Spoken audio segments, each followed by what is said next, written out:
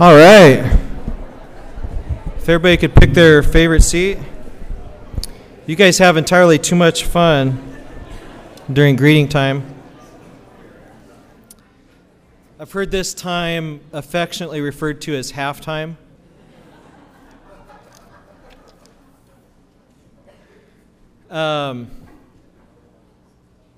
Anyway, want to let you guys know what's going on for the rest of our worship time. Our beloved Pastor Milton Vincent is doing some out-of-state counseling, and it just so happens to be in his hometown of Indiana, right?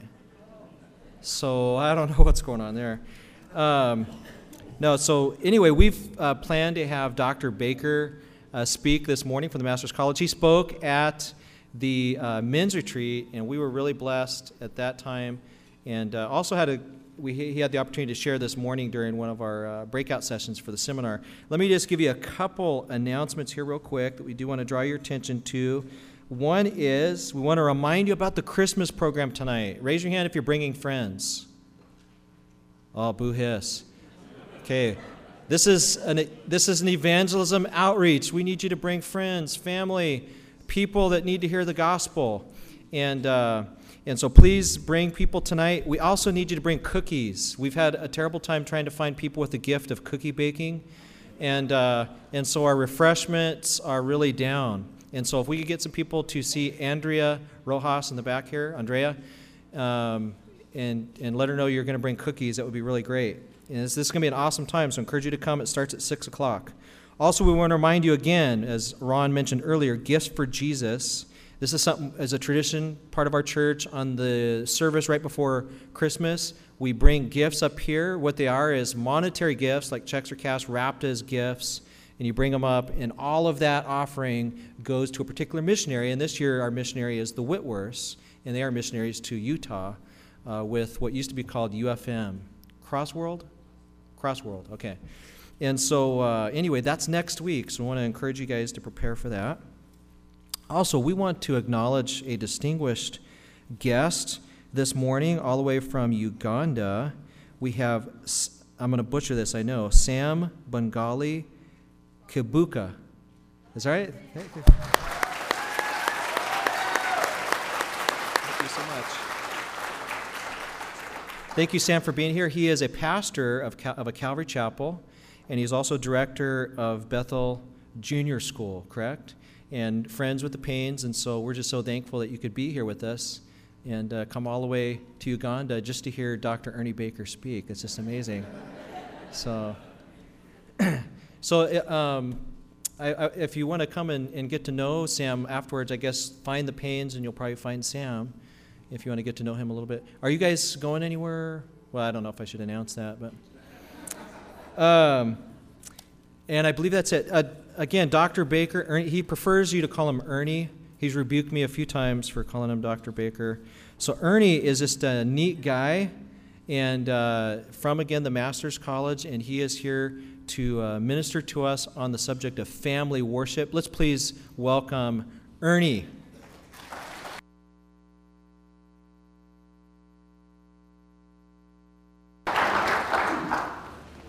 Thanks, Mike. You guys have a great church family. Every time I come here, I just grow to love you more and more. This is we're kind of feeling like we're becoming part of your church family. This is my third time to speak here and then doing the men's retreat, so we may adopt you if that would be all right with you. We like you a lot. And Carly, it's nice to see you. Your suffering is over for a semester. Carly's one of my students, so she gets to take a break now. Well, I'll tell you what, why don't we pray? And this is kind of an unusual message for me. In fact, I'm kind of viewing it more as a talk. This is just me sharing my heart and something that is very important to us as a family. So if you could kind of get yourself out of don't expect this formal preaching expository message mode into this is a pastor sharing his heart mode. That's where I'm going to be this morning. This is really an unusual type of message for me because I've spent this, by the way, this is my 26th, today is my 26th anniversary of being in full-time ministry, and it's very special to be able to be in a pulpit this morning sharing God's Word. It was 26 years ago this evening that I was ordained to full-time ministry. So thank you for allowing me the privilege of sharing with you today. So let's pray, and then we're going to look at some various passages. I've spent 26 years being an expository pastor, so doing a topical message feels a little awkward to me, but we're going to do it anyway. And I'm hoping to build a theology of family worship with you this morning and show you the strategic significance of spending time on a regular basis as a family worshiping the Lord. So that's where we're headed this morning, and let's pray first. Let's talk to our Lord again.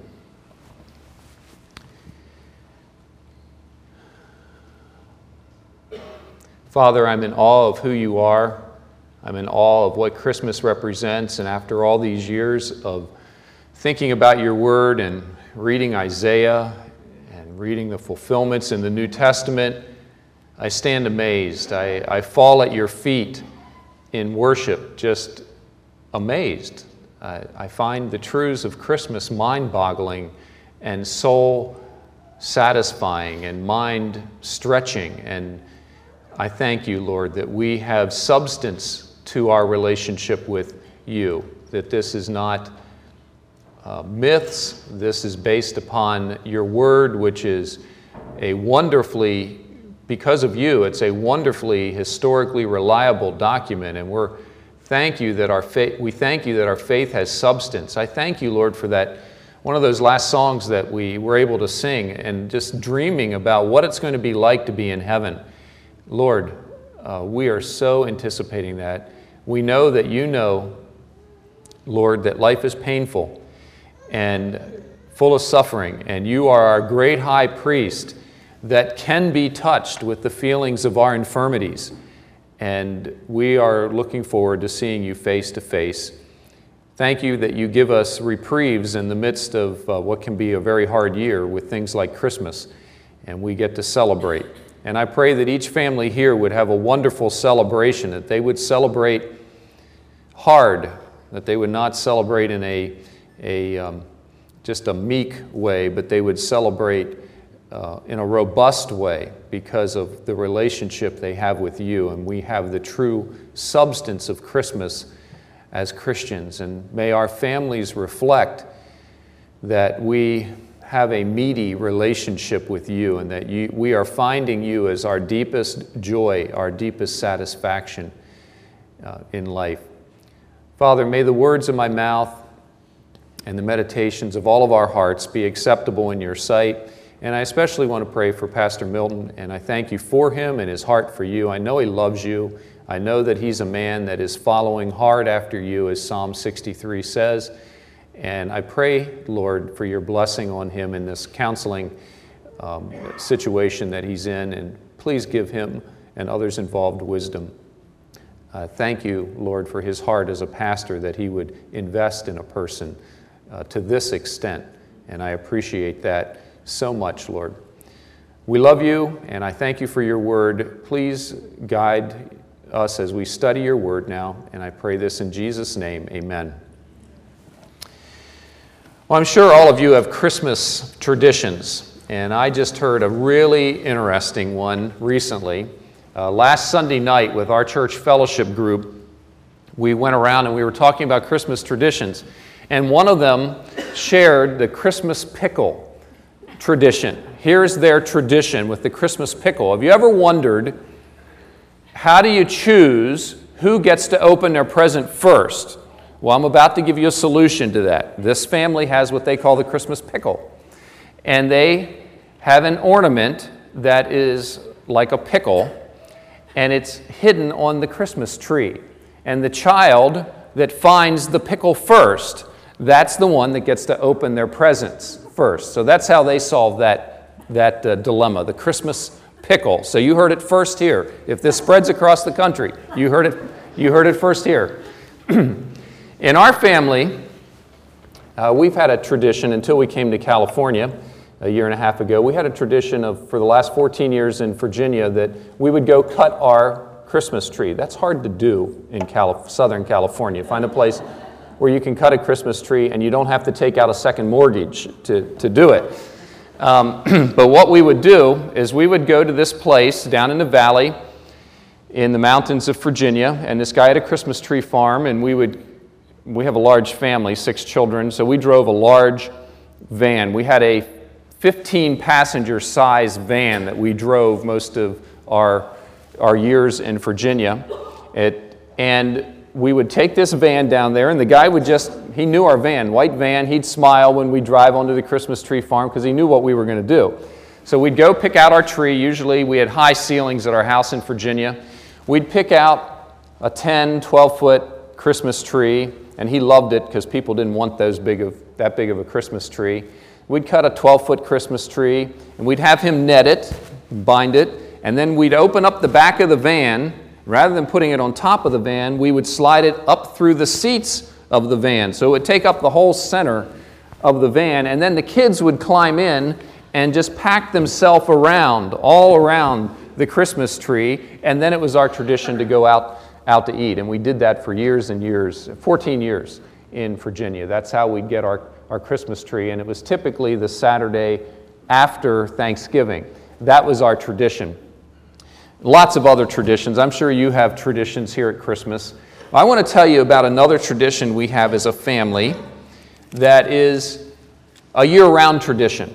It's much more important than cutting a Christmas tree and then going out to eat. A tradition that we have as a family is that most evenings, or sometime during the day, depending on schedules, usually the evening, we have a time of family worship that we get together as a family, sing, read scripture, maybe read a book together, and pray together. And what I hope to do this morning is show you, in the brief time we have, the strategic nature of having a family worship time together. Now, I'll warn you right up front, this is kind of like trying to find Awana in the Bible.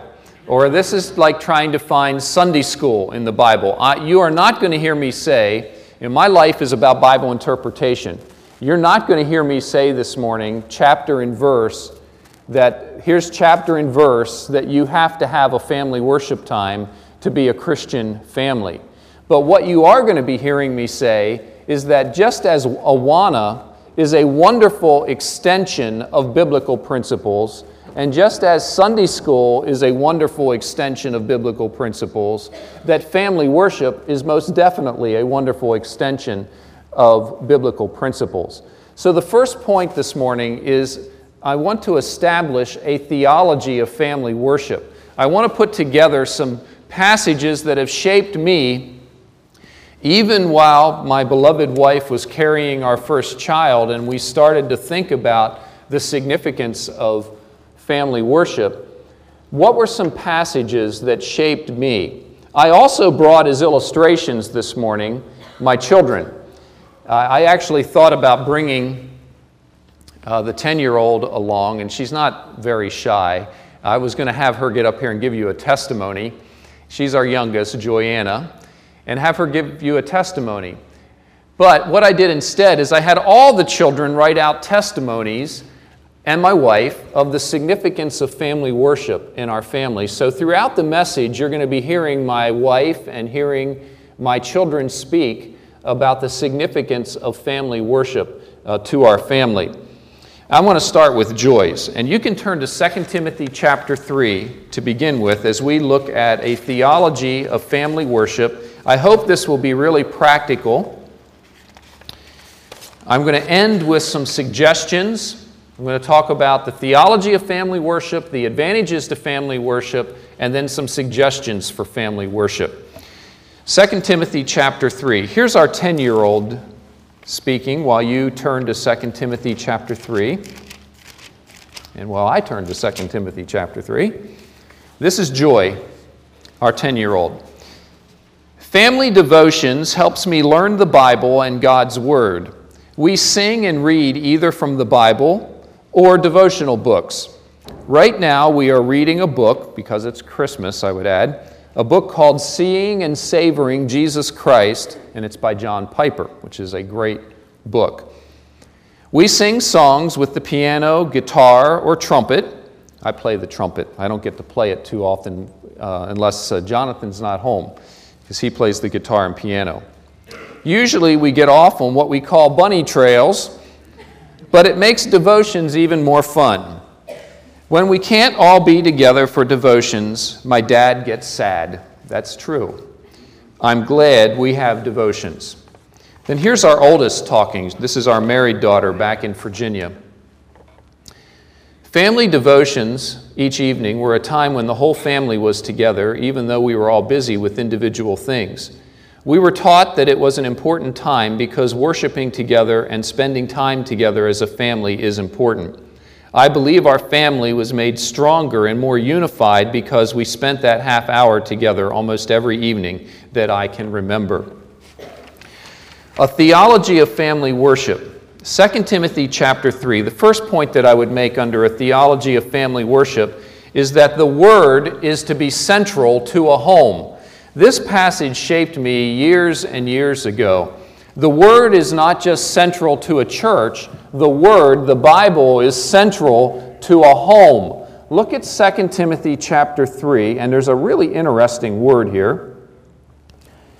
2 Timothy 3, let me give you a little bit of the context. The context is, my Bible says as an introduction to this chapter, difficult times will come. I don't know what yours says, but that's what mine gives as an introduction. Verse 1 says, but realize this, that in the last days difficult times will come. And then Paul describes those difficult times to Timothy. And here's Paul's point. Timothy, in these difficult times, you cling to the Word. And this is what you've been taught to do. And don't miss this. Timothy, this is what you've been taught to do from the time you were a child. 2 Timothy chapter 3, verse 13.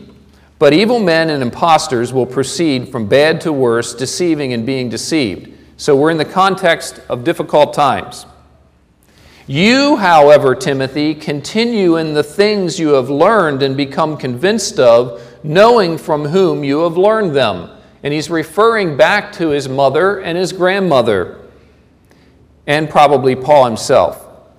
That from childhood you have known the sacred writings, which are able to give you wisdom that leads to salvation through faith which is in Christ Jesus.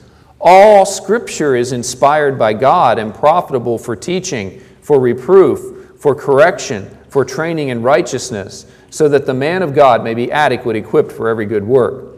I would say so that the child of God is equipped for every good work.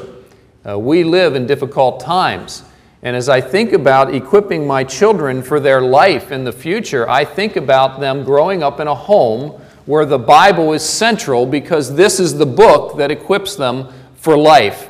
It's the book where all Scripture is inspired and is profitable for teaching, reproof, so that they're equipped for anything, for every good work. Now I want to point out to you an interesting word in verse 15.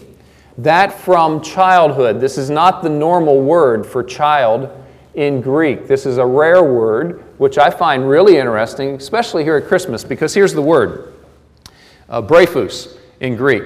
From a newborn child is literally what it says. It's the same word that's used, remember the story, and this is appropriate for Christmas, where Elizabeth is carrying John the Baptist, and when she hears the voice of Mary coming to visit with Elizabeth, the babe leaps in her womb. That's the word. That really shaped my thinking about my family and what type of atmosphere do I want my family to grow up in. I want them to grow up in a Bible-saturated home. I want them to grow up in a home that's saturated with truth. John 17:17 says, sanctify them through truth. Jesus praying. Sanctify them through truth. Your word is truth. How are our children going to be able to handle the suffering of life and the difficulties of life and the perplexities of life? Well, right in the context of that type of thinking, the perplexities of life, 2 Timothy chapter 3, Paul says, Timothy, cling to the Word. this same word that's been ingrained to you from the time that you were a newborn baby. So that shaped my thinking with family worship, that I need my family to realize that the Word is central. Now turn to Ephesians chapter 6, if you would. Second point under theology of family worship. It's a father's responsibility. It's a father's responsibility. Ephesians chapter 6, verse 4. So if you don't choose to do this, I would ask you men, what will be your strategy to carry out this command of the Lord? Ephesians 6:4 says, "Fathers, do not provoke your children to anger, but bring them up in the discipline and instruction of the Lord." This has been my strategy for carrying out that command. I'm to bring up my children in the discipline and admonition of the Lord, or discipline and instruction of the Lord. The paideia and the nouthetia. Paideia, we get pedagogy from that. And then my type of counseling, nouthetic counseling, is the second one, instruction. Instructing people, instructing my children in the ways of the Lord. This helps me fulfill my responsibility as a man. I've been asked the question before, well, what if my husband won't lead family worship? And I would say then, ladies, that if your husband doesn't object, you do it. Because you don't sacrifice your children's discipleship on the altar of your husband. You need to be discipling your children. And if the husband's not objecting, it gets a little trickier if the husband objects. If he's not objecting, then you do it. Because someone needs to be discipling the children and bringing them up in the nurture and admonition of the Lord. Let me interject at this point 2 more testimonies from my children. This is Joel, age 17, this next one, and then our 21-year-old son after that. Joel, 17-year-old. Family devotions is a special time for me individually. It's a time for me to just sit and enjoy worshiping the Creator of the universe, and with my family in particular. And then he has an exclamation point. It's a time to enjoy fellowshipping with my family. Sitting and worshiping with my family is such an awesome experience, I can't describe it. Without family devotions growing up, I would probably not be a Christian today. It is through devotions as a family that I came to Christ and repented of my sins. After salvation, devotions helped me to grow abundantly in my walk with God. I thank God for the family I have and the amazing parents I have. I didn't pay him to write that. And how much they love Him and how much they have helped me grow and giving me the privilege of being able to be part of family devotions. I think I can truly say my children would miss it if we did not have family devotions. I would start getting questions from them of, Dad, what's happening if we didn't have family devotions? Here's our 21-year-old Josh, who's a Bible student a Bible major at Masters. He writes, having family devotional time was really good for our family. It helped us to learn more about each other, that's certainly true, and get to know each other better. Sometimes it was just a time to hang out. Other times were serious times of worship and Bible study. It was a time for our family to get together at the end of each day to pray and read God's Word. It has definitely helped us worship together and helped us as a family to be in the Word more. So we've looked at 2 Timothy chapter 3 in a theology of family worship. The Word is to be central. Ephesians 6:4, that it's a father's responsibility. Another verse that comes to mind is that famous one in Proverbs 22, verse 6, train up a child in the way that he should go. And I would say to you, men and women, what is going to be your method for doing that? What is going to be your method for discipling your children? Now, maybe you have the wonderful advantage or have the advantage of a smaller family. Us with 6 children, all we'd be doing is discipling children.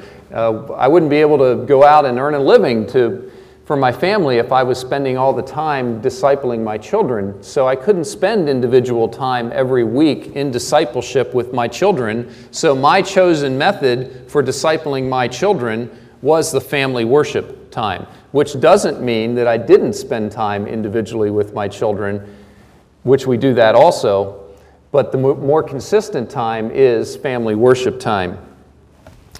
Third, under it being a father's responsibility, so it's the words, I wanted you to understand Ephesians 6:4, the words, nurture, and admonition, that it's my responsibility as a man.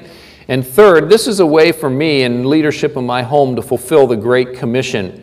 When I hear the Great Commission in Matthew 28, I do not hear this. I do not hear, go into all the world and make disciples, meaning go tell the world about Jesus. That's not what I hear in the Great Commission. What I hear in the Great Commission is, go make radical followers of Jesus Christ. Go make disciples. The Great Commission is about discipleship, not just sharing the gospel about Jesus. It is that, but it's even more. So part of the Great Commission is what I'm doing with my family, and that is I want to see another generation of serious followers of Jesus Christ. I want to go make disciples. I want to pass the baton on to the next generation of serious followers of Jesus Christ. But also, our devotional time as a family has turned into an evangelistic opportunity on a number of occasions. The question arises when I share this material, when I've taught it before, well, what do you do if you have company in your home? Well, it's who you are. You have family devotions. I mean, that's what we do. If company's at our home, I just politely say to them, typically what we do right now is we read the Bible and sing together and pray together, and if we would love for you to be part of it, if you would like to be part of it. We've had unsaved, obviously, Muslims in our home. We adopted a Pakistani student when we were in Blacksburg because it's a large university town, Virginia Tech, and one of our ministries there is to adopt international students. And we adopted an unbelieving Muslim because we wanted to reach out to the Islamic world. And he was very committed. He was a master's degree student and very committed to Islam. And we invited him to be just part of our family. And he came and ate meals with us. And on a number of occasions, when it was time for family worship, I would just say to him, Abbas, we're about to sing and pray and read the Bible together. Would you like to be part of it? And you know what? Every time he said yes. Every time he saw Christians worshiping in a home. And it was a wonderful opportunity for us to reach out to a Muslim and show him that there's something superior in relationship with Jesus Christ. That this isn't this, there's joy. It's not this, Allah's going to strike me dead with a lightning bolt if I don't bow down and worship Him. It's, there's joy in relationship with Jesus Christ. And see us joyfully singing praises to the Lord and then taking prayer requests and reading Scripture and then going to the Lord in prayer. And if you think about it, it was sad for us to leave Virginia because we had to leave Abbas behind. And you can pray for Abbas. I'm just the other day it came to my mind, it would be so joyful someday in heaven to have Abbas come up to us and greet us in heaven. That would be wonderful to know that the Lord was able to use us in even a small way. I'd like to have you turn to another passage that shaped my thinking with the theology of family worship, and that's Deuteronomy chapter 6. Deuteronomy chapter 6. My third point, the first point of the theology of worship, the Word is to be central in a home. Timothy experienced that from the time that he was a newborn baby. Secondly, it's a father's responsibility to bring children up in the nurture and admonition of the Lord. So if you're not going to do this, men or women, what will be your means to do this? Third, and maybe you'll come up with something else, but this is my method. Like Awana is a method and Sunday school is a method, this is my method for fulfilling these passages of Scripture. Third, I want my home, and this is where I could turn into preaching very easily, I want my home to be a God-saturated home. I want my home to be a God-saturated home. Deuteronomy chapter 6. Men, this will sound like the men's retreat for a few minutes here. At the men's retreat, what we talked about is that everybody's a worshiper. We were created to worship. I want the atmosphere of my home to be God. When you walk into our home, not for Christmas, but when you walk into our home, there's a plaque that's typically on the wall. My wife does a wonderful job decorating our home for Christmas. She just goes all out. So this plaque is down right now. But the rest of the year, this plaque is up. It's this wooden plaque. Anybody that walks into our home, if they look straight ahead, the first thing they're going to see is home, sweet home, when Christ is first. That's the message we want to convey about our house, that the center of this home is a person named Jesus Christ. We are not just a religious family. I'm sure some of our neighbors view us that way. But I want our family to be a God-saturated family. This is not just about religion. This is about a relationship with a person named Jesus Christ. And the atmosphere of my home is this person named Jesus Christ. Deuteronomy chapter 6. This is the famous Shema passage. Hear, O Israel. Deuteronomy 6. This is quoted daily if I remember my Jewish history right. Who do good Jews believe the God is? Verse 4, Hear, O Israel, that's Shema. Listen, hear, O Israel. The Lord our God, the Lord is one. You shall love the Lord your God with all your heart and with all your soul and with all your might. These words which I'm commanding you today shall be on your heart, and you shall teach them diligently to your sons, and shall talk of them when you sit in your house, and when you walk by the way, and when you lie down, and when you rise up. Do you get the impression with that passage that Israel, your life is to be saturated with the one God? When you sit down, when you rise up, when you're walking, you're taking advantage of the opportunities to talk to your children about the true and living God, that He surrounds us. Acts 17 says, In Him we live and move and have our being. Our life is saturated with relationship with the Creator of the universe. And what I want my children to realize is that that is the most satisfying way to live life. That the things of the world pale in comparison to relationship with the living God of the universe. I don't want my children to be allured by the things of the world. Now they will be, because they have a sin nature. Just like you have a sin nature. We're drawn. It's just our natural bent to worship the wrong things. But I want my children to be continually seeing there's something better. When your heart is telling you this is the way to find satisfaction in life, remember the bread of life, the one who's truly satisfying. Remember the one who is the fountain of living water, Jesus Christ. He is the true well to be drinking from in life. And I'm hoping that if my children have seen this in the home and seen it modeled in my life, they will not be as allured by the world, thinking that the things of the world will satisfy. I love this Augustine quote. It's probably his most famous quote. O Lord, you made us for yourself, and our hearts are restless until they find their rest in you. I know that's the history of my life, trying to find satisfaction, happiness, peace, contentment in life, and then finally realizing it comes in the one who calls himself the bread of life. It comes in the one who is the fountain of living water. And I want my children to experience what I've experienced. That comes out of true relationship with Jesus Christ. Maybe you need to correct your thinking a little bit. Maybe you think, and I'd like you to turn to the Psalms here as we continue to build a theology of worship in the home. Maybe you think of worship as just what we did right now, and you do it one day a week. But the biblical perspective of worship is this, beloved. Worship is every day, and it culminates in one day of the week. Think if every follower of Jesus Christ had this perspective, that life is about worship. Everything I'm doing throughout my life, the way I pay my bills, the way I do my family, the way I do my job is an act of worship.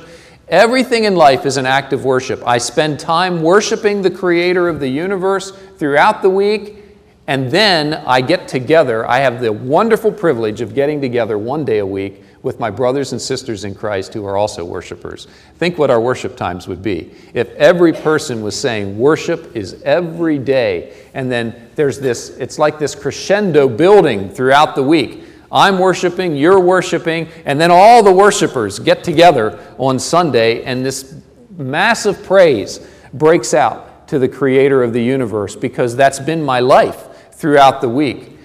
Worship is not just Sunday. The Bible paints a picture that worship is a daily activity. Psalm 34 says this, verse 1, I will bless the Lord at all times, not just Sunday. His praise shall continually be in my mouth. Worship is a way of life.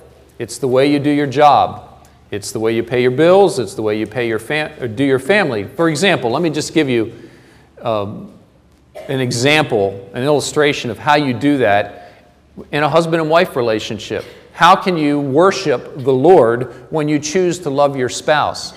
Maybe you're feeling resentful, and you, for some expectations not met, and you, as a follower of Jesus Christ, say, I am going to choose to love my husband, love my wife, in spite of the way I feel right now. Do you know what you've just done? You've just worshiped. You have chosen to say, Lord, because you're more important in my life, I'm going to sacrificially love this person that I'm not getting along with very well right now. That is a loving act of worship to the Creator of the universe. Worship is a daily experience. Here's another passage, Psalm 113. This is great. This is what I would like the atmosphere of my home to be. Psalm 113. Everybody worships something. I would like the focus in my home be this. Psalm 113. Praise the Lord, or hallelujah. Praise, O servants of the Lord. Praise the name of the Lord. Blessed be the name of the Lord, from this time forth and forever. It's continual. From the rising of the sun to its setting, the name of the Lord is to be praised. My life is saturated with worship. Who is this Lord? Verse 4. The Lord is high above all nations. His glory is above the heavens. Who is like the Lord our God? And what is the answer to that? Go ahead and answer. Who is like the Lord our God? No one. Who is enthroned on high and who humbles himself to behold the things that are in heaven and in the earth. He's so great that he has to humble himself to come look at the earth and see what's going on the earth. I want my children to grow up with that high view of God. Everything, a God-saturated view of life. Life is about worship, and I believe that it will be a more soul-satisfying way for them to live life. Some of the men met my son Jonathan, our son Jonathan. He's 20 today, and he leads worship at our church, Copper Hill Community Church. Jonathan learned how to play the guitar mainly so that he could play for family worship. And this is a significant illustration, I believe, of how the Lord can use family worship in your family's life. The men that were at the retreat were led in worship by Jonathan. Well, he learned to play the guitar for family worship. He started playing around the age of 13, and now the Lord, and he's a music major now at the Master's College, so the Lord just developed that skill, and he's just sharpened it and sharpened it and sharpened it so that now he's using it and believes that that's how the Lord is leading him for full-time ministry. Here's what Jonathan wrote in his testimony. Family devotions have helped me in several ways. First, at a young age, it helped me recognize the need and delight of spending time in God's Word. It also acted as a daily refocusing of my mind and heart towards God and away from the distractions of this world. Second, family devotions, as implied in the name, have helped our family not only stay close, but grow closer over the years as we've gotten older and more busy. This closeness established by devotions helped the process of moving to California to be a process of glorifying God as a family through the hard times, and it was a difficult transition for our family that God sovereignly allowed and planned. Devotions tied our family together for the goal of God's glory. Third, in a more practical way, devotions have helped me develop the ability to lead worship. Playing music every day and leading worship every day has helped me grow musically and spiritually. Just to add a practical thing here, and I'll make some more practical suggestions as we wrap things up. But men, I want my boys to know how to lead worship, so I'll delegate responsibilities to them so that they know how to do it. So last night, or the night before, I forget which it was, Josh did the reading out of Seeing and Savoring Jesus Christ. Jonathan planned the music for our family worship times, trying to develop in them leadership skills, because my goal is a God-saturated life and men who know how to lead in their family, and I hope it takes root in their lives. So a God-saturated home, that's the third point of a theology of family worship. The Word is central in a home, that's clear in Scripture. It's a father's responsibility, so I need some method to be able to do this. Third, I want my home to be a God-saturated home, which I think is the best way to live life. Maybe my children will not be, hopefully, Lord willing, my children will not be as distracted by the allurements of the world. And let me add there just a practical tip. We've tried to make Saturday night especially meaningful and have special prayer time on Saturday night to get ready for Sunday morning worship.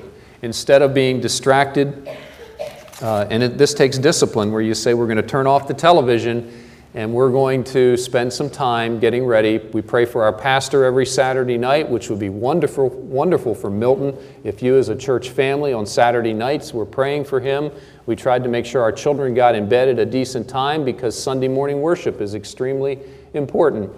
And then we would spend extra time Saturday night just asking the Lord to help us be ready for Sunday morning. The fourth point, and then some practical tips as we wrap things up. In the New Testament, the church is pictured as a family. We are brothers and sisters in Christ, right? I mean, that's what we call each other in the New Testament. We are brothers and sisters in Christ. And what does the family do in the New Testament? The family worships together. We as brothers and sisters in Christ worship together. And I would add that as my last point, kind of as the icing on the cake in my thinking, that's what Christians do. Christians worship. Brothers and sisters in Christ worship. My family is to be a picture of the bigger thing that happens here throughout, or once a week what happens here. My family is the picture of that in a smaller form. Let me read to you Elizabeth's testimony. And honey, I'm trying to find yours. What did I do with it? Oh no, I'm in trouble on the way home. You guys pray for me. That's horrible. Is it over there?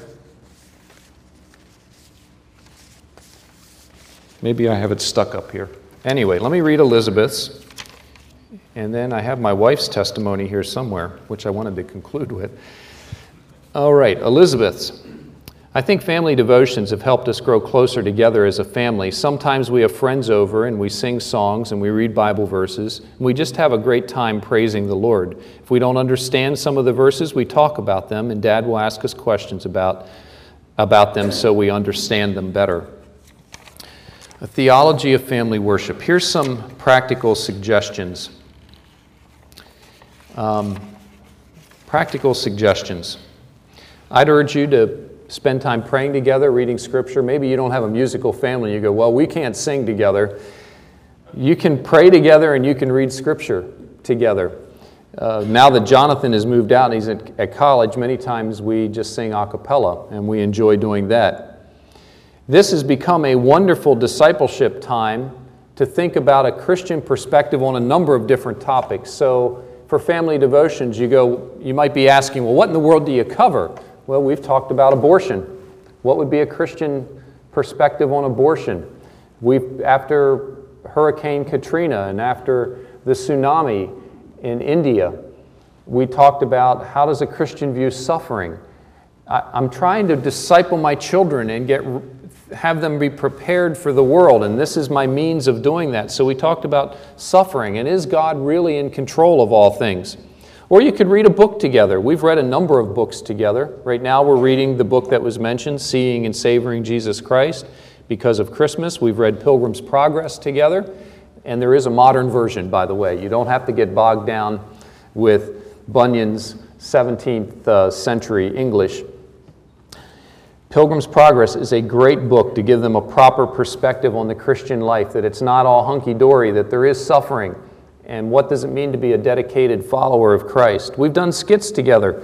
Of course, we've acted out the Christmas story, but we've acted out Noah and the Ark, and we got out all the stuffed animals and had them in the living room as we act out the Ark. I want my children to know how to pray passionately to the Lord. Prayer in the Bible is not just this, you don't see prayer in the Bible as just kind of this monotone, dead thing. Prayer in the Bible is passionate, and I try to model that to my children of what do the Psalms sound like when you pray them. Mike read a Valley of Vision prayer for us as we started our worship time. That's a great book. We've used that in our devotional times as a family. The Valley of Vision, which is a book of Puritan prayers that really gets you thinking about who the Lord is. Another thing we've done is collected prayer cards from missionaries, and we keep them in a box, and we pull out one each night, and that's our missionary for the night, and we focus on prayer for that missionary, and then their picture goes to the back of the pile. So my children are becoming missions-minded. We read Scripture consistently because they need to get truth into their mind. This doesn't have to be long. My daughter mentioned a half an hour, but more typically for our family, this is 10 or 15 minutes.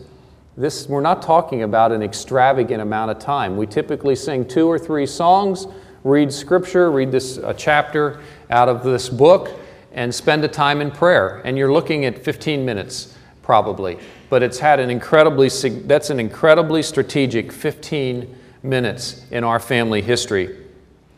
You can set a time, and I would urge you to set a time, and maybe you think, well, we're too busy.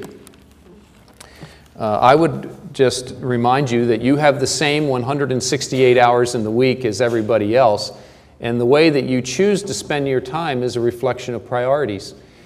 Just the way that we spend our time is a reflection of what we value. And we've chosen to say this is one of our priorities. Other things have to revolve around it, not it revolving around other things, because we saw the strategic nature of it. So set a time, but be flexible. It's changed through the years. Sometimes it's been in the morning when we've had devotions.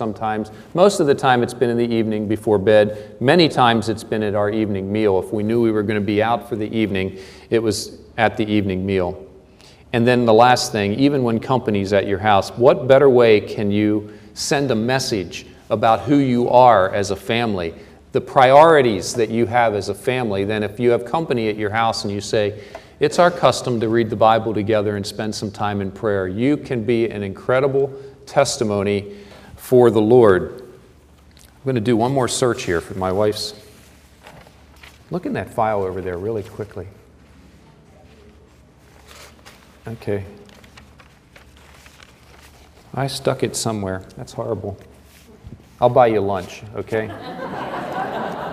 Oh, I found it.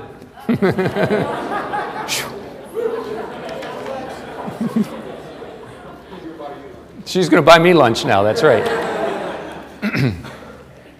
Here's a quote, before I read Rose's testimony in conclusion. Here's a quote from a church in Dorchester, Massachusetts, 1677. And oh, if American Christians would adopt this type of mentality, and churches would adopt this type of mentality in the year 2007. 1677, we covenant as a church in Dorchester, Massachusetts, to reform our families, engaging ourselves to a conscientious care to set up and maintain the worship of God in our homes, and to walk in our homes with upright hearts. we resolve in a faithful discharge of all domestic duties in seeking to educate, instruct, and charge our little ones and our households to seek and keep the ways of the Lord. That's what I want for my family. Here's Rose's thoughts in conclusion, and then we're going to pray. I'm thankful our family has had a worship time together. For years and years, we've made it a priority to spend time almost every evening worshiping the Lord by singing, taking turns reading Scripture, discussing, and praying together. I think we will all remember family worship as a together time as we changed the time to accommodate busy schedules. If we had something going on in the evening, we had a worship time at the dinner table after we ate. A highlight through the years has been including any company who may have been visiting, missionaries, dinner guests, or friends of the kids all took part with us. One time we sang, this was a very special memory for us, one time we sang a couple of songs in 5 different languages. We had a missionary family with us and they knew a number of different languages. So we sang praise songs and we had 5 different languages going at once. Same song in 5 different languages as we had a missionary family with us. Our goal for family worship has been to glorify our great God, teach and guide our children, and to strengthen our family team. Why don't we close in prayer? And I just urge you to think for a moment, what could you do to apply some of these principles? Just think about it for a moment before I pray for you as a church. What could you do to apply some of these principles? What method are you going to use to train your children? What kind of atmosphere do you want to have in your home? Men, are you willing to take that responsibility? Father, I commit this church to you. I thank you for your word. I thank you that you've given us a very satisfying way to live life, a joyful, fulfilling way to live life. And Lord, I pray that our families would portray that to the world that desperately needs answers. That we would show the world that our desperate world that living a God-saturated life, a Christ-saturated life is very fulfilling.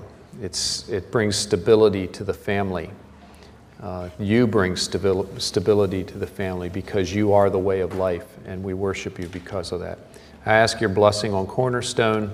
Use them mightily in this coming year for your glory, and I pray this in Jesus' name. Amen. This is where things